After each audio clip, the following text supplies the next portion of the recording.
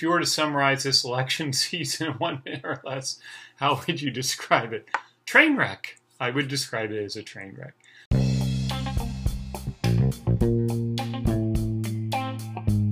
Welcome to episode 5 of Current Events at Ladue Horton Watkins High School. I am your teacher host, Kelly Kranick, and this week we are talking about a train wreck. Or maybe a watershed moment, or maybe just what a great time it is to be a student taking current events. Honestly, I'm not really sure. So we're going to talk, and by talk, I mean listen. We are going to listen to a lot of different people and consider what they have to say because they're talking about everyone's favorite thing not to talk about: politics. This is a really great time to be taking current events, isn't it?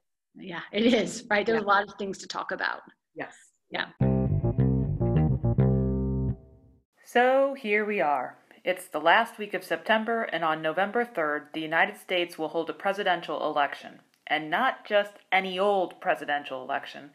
In the words of our AP government teacher, Mr. Snidman, this election is unlike any other. I would describe it as a train wreck. Seriously, with the whole virus thing, it's just complicated this election season so much. And then we have a president who said if he doesn't win, he's not going to give up power peacefully. This is the first president in history to do that. We have 6 weeks out from the presidential election. We have a Supreme Court justice who died. And the president is hustling to replace her, even though the Senate Majority Leader had said that if somebody needs to be replaced from the Supreme Court in an election year, it's not going to happen, except it should have been. It's not going to happen if the president's a Democrat. So we see just horrific hypocrisy by our leaders. So all these things thrown together, this is a mess, plus the slowdown, the intentional slowdown of our postal system. And no one's ever seen anything like that before. So there's a lot of strange elements. Plus, we have Russian interference. They've been manipulating social media to convince people of false facts. Speaking of pluses, this week kicks off the debates. On Tuesday, September 29th, Joe Biden and Donald Trump will go face mask to face in Cleveland, Ohio, in the first of 3 televised political discussions where moderator Chris Wallace of Fox News will ask each candidate a series of questions about their respective platforms. It's meaningful to note that debates traditionally take place on college campuses. You may recall that our own Washington University in St. Louis has hosted debates 5 times, including one between Trump and Clinton 4 years ago. But because of the coronavirus pandemic and outbreaks spiking at most college campuses, the schedule has been changed many times this election season. In fact, Notre Dame was the original host of the first debate, but it withdrew because of COVID-19. Which is also interesting to note because Amy Coney Barrett, the person who Trump has nominated to replace the very recently deceased Justice Ginsburg on the Supreme Court, happens to be a law professor at Notre Dame. So there's also that going on. I guess I'm starting to see what Mr. Snidman is getting at. So this presidential election is fraught with controversy and complications, but is that really anything unprecedented? Unprecedented, by the way, means never happened or done before. It's a little bit of an annoying word to use because it sounds a lot like president, but that's just a coincidence, I think. Anyway, my next guest is going to look at the present. President. Say that 3 times fast. President. Yeah, so looking at the present through a more historical lens.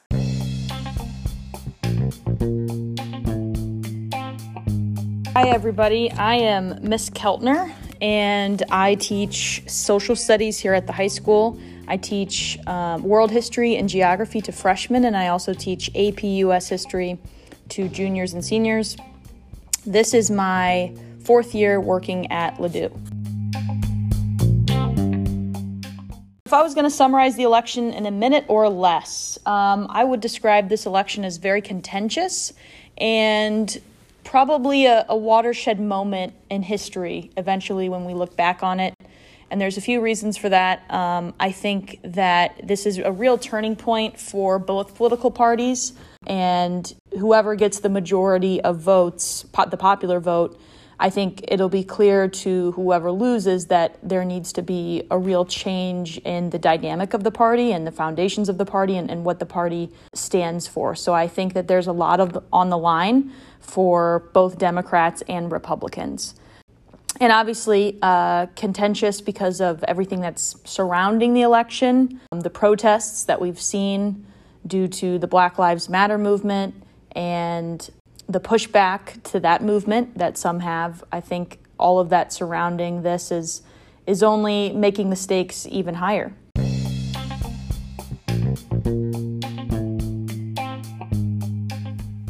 Ah, a watershed moment. Yes, I know a lot of people have shed water over this election, and the last one for that matter, hence it being contentious. But watershed doesn't mean crying tears. It means a turning point. Ms. Keltner is claiming that this election will likely change politics in the United States by forcing the losing party to reevaluate and in many ways potentially reinvent itself if it wants to survive. Now, what about the past? This is 2020 after all, so that has to count for something, like maybe our hindsight can help us learn from history. So what do you think we can learn from the most recent election? First, I think we can take away the knowledge and acceptance that we did have foreign interference in the 2016 election. Yay! We will have foreign interference in the 2020 election. There is no question about that, and that's not a partisan statement. It has been proven that Russia did interfere in the 2016 election, and they are right now, at this very moment, trying to interfere in the 2020 election. So I think we take that into account and we do the best we can with what we have. I am no genius or expert when it comes to technology to figure something like that out. But what I do know is what we can do as citizens to try to combat that is to make sure that we are literate when it comes to news and consuming information. And so I think I know that Ms. Kranek spends a lot of time in current events talking about the importance of that.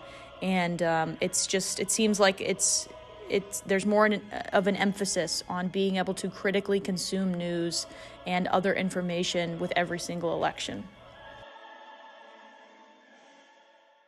Yep, Ms. Keltner, I could not agree more. So, students, let's just go over a few of the finer points of news savvy that we've covered in this class so far.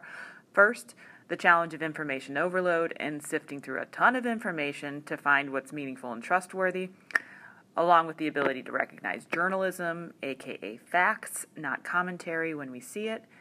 And next we have the task of taking time to actually read and listen to information in its entirety so we get the full story, appreciate the humans behind the headlines, and respect the limits of the news as we're constantly updating provisional truth based on new findings. We also know we need to corroborate claims in other trustworthy and independent sources to verify the credibility of information that is covered. And obviously, each week, a new layer of what it takes to be news savvy is added to our literacy superpowers. And this week, it's about how to keep an open mind when it's all about making up your mind. It's tough, especially when there's so much at stake, but we can do it. So take that, election saboteurs.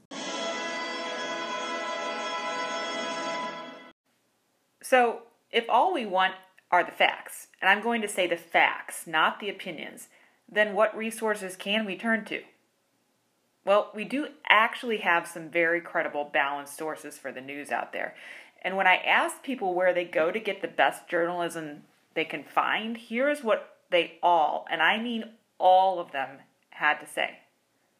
Well, of course, the news is a good place to start, but you go online. You go to the New York Times to find helpful information. So like I value the New York Times. I find them to be like the number one source. If I need information quickly and I want to check something really fast, I think that they're the number one trusted source in America. So I will go there and I will read whatever they have to say. provided that it's a news piece and not an opinion piece, because they are biased in their opinion pieces. Most publications are. New York Times, because we had that at the high school. And Oh, and in case you were wondering, the New York Times is actually not a sponsor of my podcast. However, we actually give money to them, and by we I mean the school gives money to the New York Times on your behalf, so you have a subscription for them. I also just threw in 2 new voices after Mr. Snibbins. The first was Mrs. Kirksey, and she teaches journalism at the high school, and the last voice you heard is of Mary Kate Mortland. She is one of the librarians at Ladue, along with Miss Michelle Schmidt. These 3 experts in research echoed advice we've heard from other guests in previous episodes. That is, seek information from many sources across various media, especially information that is written down. In addition, when it comes to politics, there are a few reliable sources you can turn to for help in learning about candidates and their platforms. For voting, there's 2 websites that I've been using for a really long time that are quite good. There is Project Vote Smart, where they compare politicians and issues that volunteers work on tracking this stuff down, nonpartisan volunteers. And then there is vote411.org, where you could actually type in your address and up will come a copy of your ballot for your next election with links that will take you to information about the issues on the ballot. we both agreed, like the first thing that came to our mind was the League of Women Voters. That's kind of usually where I go when I am looking to read about candidates, inside of our jurisdiction, and for whether it's national or local or state. That's kind of my go-to source. I actually should probably say I look at more places, but I don't typically. Oh, League of Women Voters does a nice job of, we were talking about bias. I think they try very much to be unbiased. And I love that they talk actually to the candidates or contact the candidates. And so you get a lot of, again, that primary source, firsthand information from them. That's why I think they're a great source. And I think they make it a point to give you as much perspective from all sides as they possibly can. So that's a very helpful start. And if you're concerned about bias, you should be. But for the sake of time, I've decided to save that topic for next week's episode because it's such a big and important one. And speaking of bias and just trying to get past that, what about numbers? Numbers don't lie, right?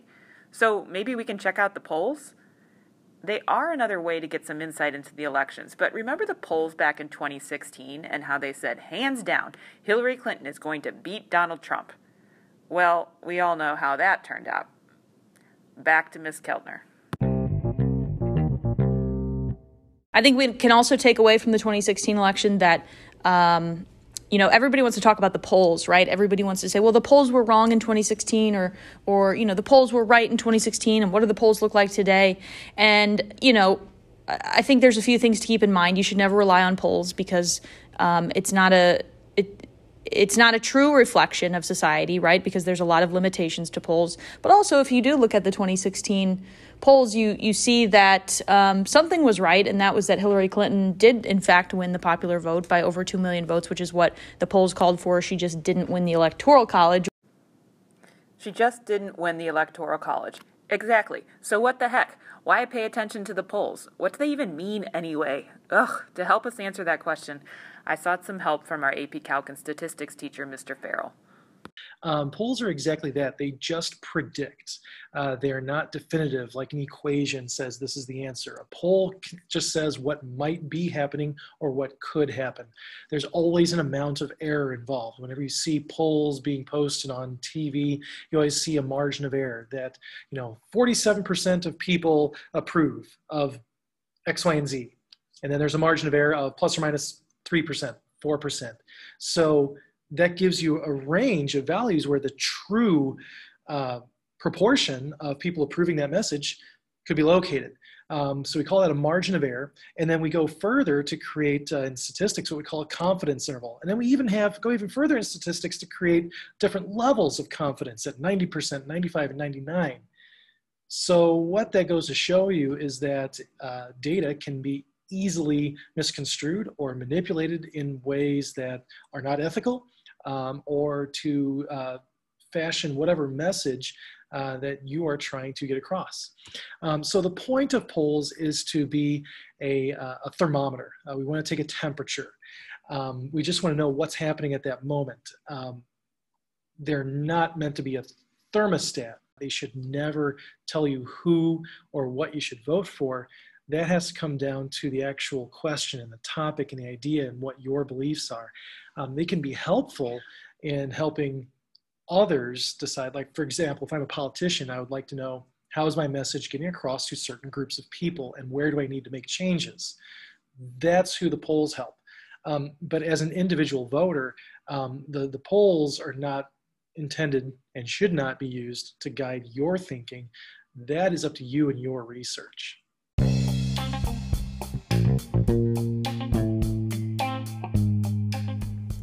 Exactly. Who or what to vote for is up to you and your research. So, what do you know about the candidates and their respective platforms? By the way, did you know we are also voting for governor in Missouri? Yeah, so you have 2 big elections on our ballots, which means we need to find even more information. And, okay, I know you want to know anyway, so don't tell anyone. What are the polls saying right now about Trump and Biden? Well, the average of the polls as of September 20, what's today's date? 8th, I wanted to make this very current. As of September 28th, state that currently Biden is ahead by 7 to 8 points, whereas Hillary Clinton was ahead by 2 points back in 2016. But remember, that should not inform your actions at all. The only people who really should be using that information are the what? That's right, the politicians. Okay, back to you in informing your vote. As far as the other issues, you could just Google them. You Google the name of the person and you could go to their website. Of course, the candidate's website will be totally biased because they want to promote that candidate, but it does give you a really good starting point, and you might find something that the candidate is proud of that you find rather offensive. So it's a really good place to start. Then you read their opponent's website. That's helpful too. And yeah. I'm a U.S. history buff. I always like to go back to the election of 1800, and I also like to go back to the election of 1828. I know that we all know, the election of 1828 and 24. Oh, there's so many good ones. And I know we all know how they ended up. Or maybe you don't, so I'll fill you in. The election of 1800 was very contentious. It's the first time in American history where a new political party takes power from an old political party. So in the election of 1800, John Adams, who was the incumbent, the Federalist, lost to the Democratic Republican Thomas Jefferson. And that election was very heated, and I believe one of the candidates was called a puppy. And at the time, that was one of the worst insults that you could say to someone. For us today, that sounds pretty ridiculous to call someone a puppy, but for back then, it was extremely offensive. A puppy? What? Yeah, go ahead. Use that as a sign to take a break and hang out with your dog for a second. Right, buddy? I don't know why anyone would use puppy as an insult. Good boy. So there were things being thrown around in the press. There were, rumors being thrown around about each candidate. Like we see today, I mean, politics can be a nasty business. And if we don't have historical perspective, we believe that this is the worst election in history, that, people are really going below the belt and trying to say mean and bad things to each other. But this has been happening throughout history. So the election of 1824 then is sometimes called the corrupt bargain of 1824. And that was because the election was actually not decided by the Electoral College because there was a tie. So when that happens, still today, the election then goes to the House of Representatives, and the representatives have to cast votes to decide who wins the presidency. And there were 4 candidates. It ended up coming down to John Quincy Adams and Andrew Jackson. Henry Clay was another guy who was mixed in there. John Quincy Adams and Henry Clay, and that John Quincy Adams told Henry Clay that he could be his Secretary of State if he got the rest of the delegates to throw their votes to John. these contentious elections are nothing new in American history. Okay, so we can all agree, or just trust Ms. Keltner. Sorry, I fast forwarded through the 1824 election story. Spoiler alert, everyone, Henry Clay never becomes president, ever. So anyway, sorry again, Ms. Keltner. It was really interesting. Yes, so we can all agree that some elections are more contentious than others, and this one is no exception. What is exceptional is the aspect of voting itself. This year we have a pandemic, which means voting in person involves more risk than usual. To minimize that risk, states which run elections have opted to provide people with mail-in or absentee ballots. This has been available to voters in previous elections, but never to the scale that we see for this one. Furthermore, as Mr. Snidman reminded us earlier, the sitting president, the incumbent, Donald Trump, has taken steps to raise doubt regarding the mail-in process.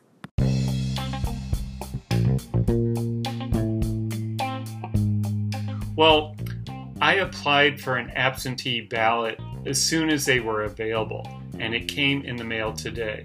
And I am going to fill it out tonight, and I am going to take it to the post office tomorrow. So tomorrow will make it 38 days before the election. And I hope, for goodness sake, that if I take it to the mailbox, to the post office, and mail it across town to the Board of Elections, it will get there in less than 38 days. However, I know people who are really scared that their vote's not going to count.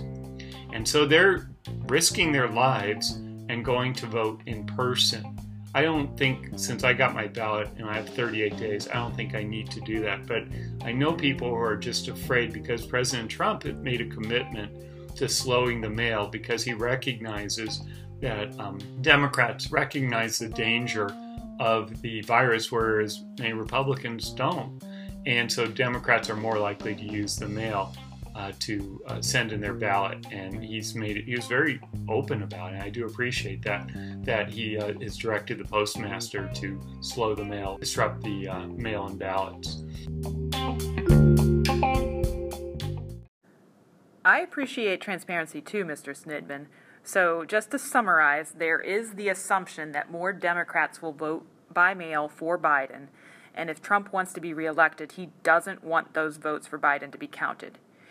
You and I all know that our voting deadline is November 3rd. So if people place their ballots in the mail prior to November 3rd, but the mail takes too long to arrive in time, that means those votes will miss the deadline and not be counted. In theory, that means Biden will get fewer votes, which should help Donald Trump out. If that sounds shady, well, that's your opinion.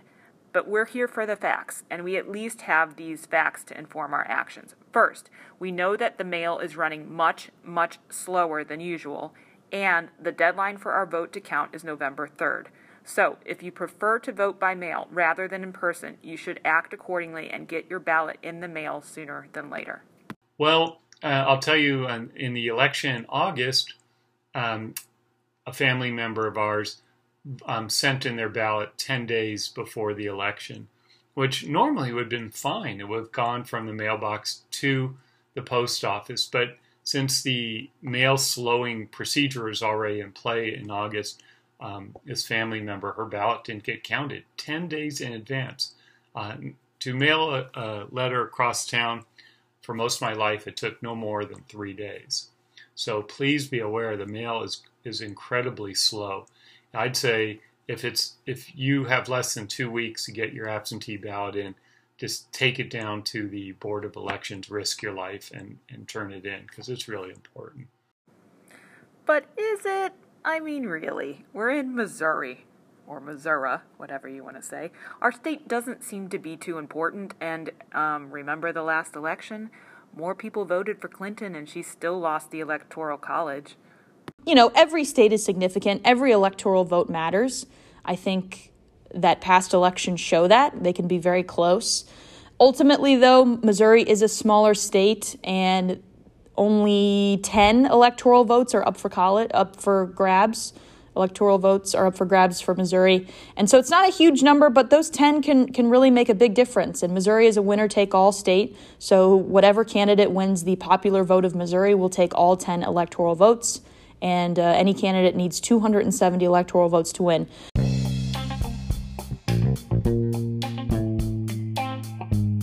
So bigger states that might be more important to pay attention to, we know the way California is going to go. California is going to be a blue state. They're going to vote democratically because of all of the big cities that they have.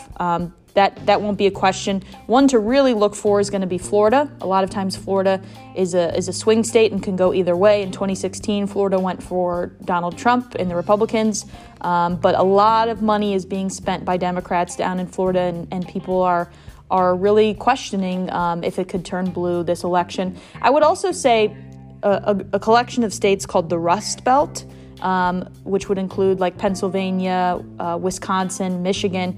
These are all states that are very important for this election. And they were states that were pretty much ignored by the Democratic Party in 2016 because they thought they had it, wrapped up. And it turns out that they didn't, that Donald Trump won Pennsylvania and Wisconsin and, what did I say? Michigan? Yeah, Michigan. So the combination of those three states' electoral votes made a huge difference. So you may have noticed in the news that Joe Biden and Democrats are spending a lot of time in the Rust Belt, and a lot of money is being spent there. So those are things to pay attention to.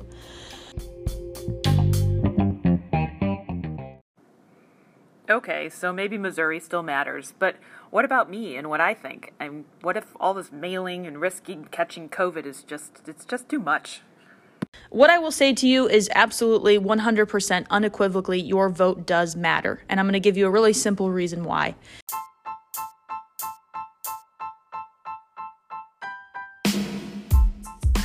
If there are, let's see, how many eligible voters are there in the United States? Hold on, let me do a quick Google search of this.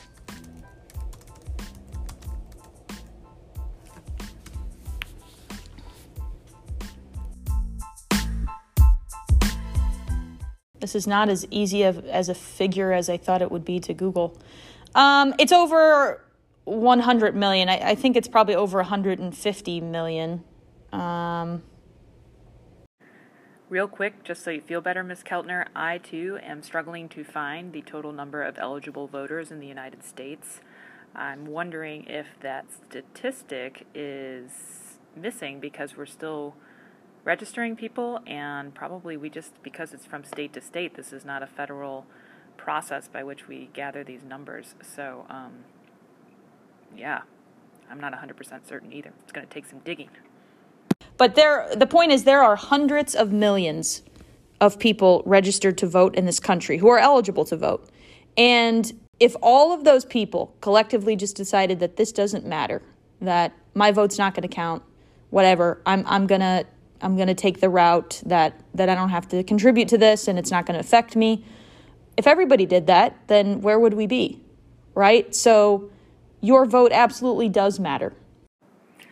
Plus, remember the president is not the only choice on the ballot this November. We also have to make a decision for governor.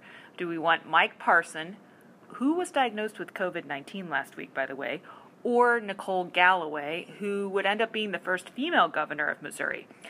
And with all that is going on in the news about the Supreme Court, remember that our country has an extensive judicial system that includes justices in our own state and counties who are up for review. But I'll tell you something else. My ballot came today, and half the ballot are just simply voting whether we want to keep these state judges in office or not. It's called retention or non-retention. That's a Missouri thing. Of course, we won't vote on federal judges. And to find out their backgrounds and whether you should vote to retain them or not, it's actually relatively easy. I just Googled Missouri Bar Organization, and then on their homepage came there was a box for reviews of judges. And you just click on it, and it tells you if the judge has been considered to be meeting expectations by the Missouri Bar Association or not.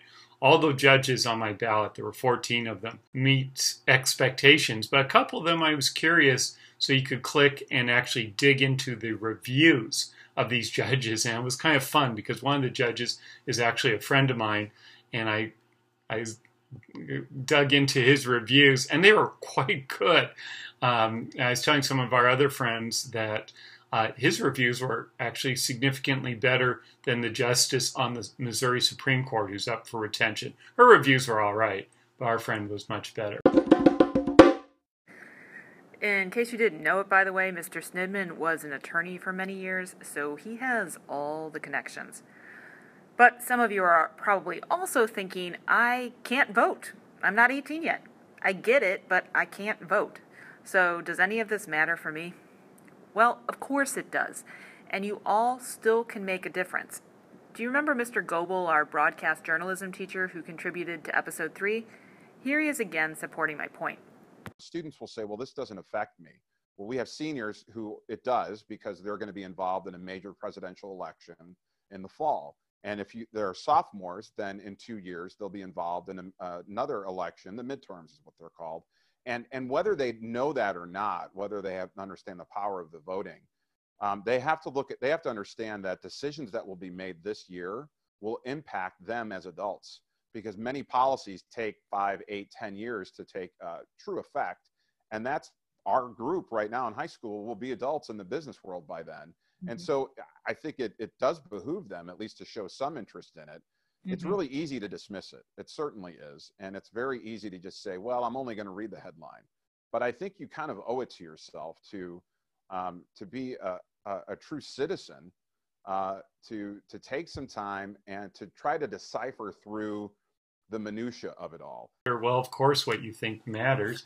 I've had students I've been writing letters of recommendation for who spent their summer calling people for various candidates, and they obviously support these particular candidates. And so they were able to talk to people on the phone and explain why they should vote for these candidates. So it does matter. I've spent a lot of time in my 4 years at Ladue so far convincing teenagers that their votes do matter. And one of the greatest days of my career thus far has been when I had a former student who I sparred with all throughout government class, who told me on the first day of class that he thought his vote didn't matter and he wasn't going to vote in any elections.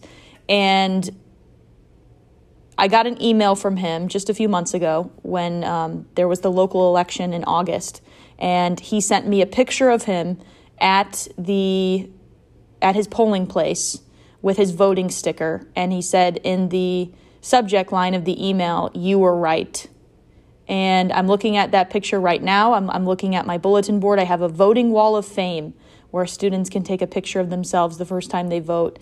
And it makes me a little choked up because it shows that what we do matters, right? What we teach matters, what we learn matters, and so that we can be informed enough to make our voices heard. And the fact that we've had students, and I know I'll have a lot of them in the future who maybe thought that their vote didn't matter, and then they really came to see that it does, and that they get excited about voting and the prospect of voting is really cool.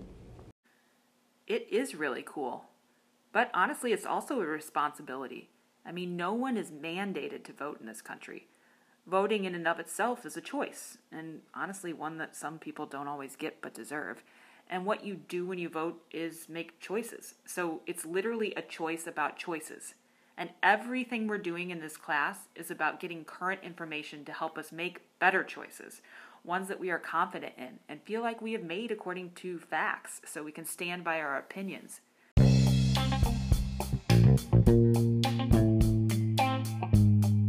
So I hope this episode has helped you understand some of the dynamics of this election, know where to go to inform yourself, and also provided you with the encouragement to do so you actually follow through by voting or supporting the voting process.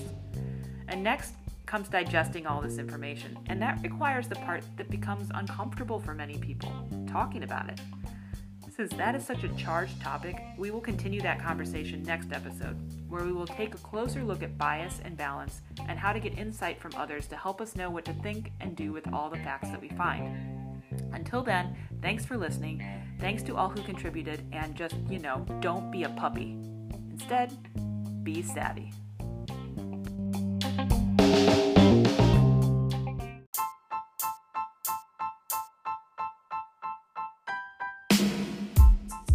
I had a great time answering these questions, and I hope that they help you file through some of the things going on in our world right now in our society. And we look forward to when you all can vote. If you can vote now, that's wonderful. If I've never had you in class, if I've never met you, I'd love still to have you on my voting wall of fame. So if you're going to vote on November 3rd and you take a picture of yourself, go ahead and email it to me and I'll put it on my voting wall of fame and you can see it when we get back to school. So hope everybody's learning over the virtual platform is going well so far. And thanks for thinking of me and having me on today.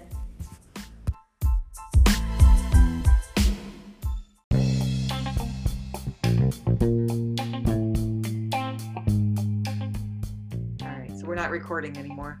Okay, it's recording, but I'll just leave the meeting. It doesn't matter because she'll just cut it off. Yep. Bye. Bye.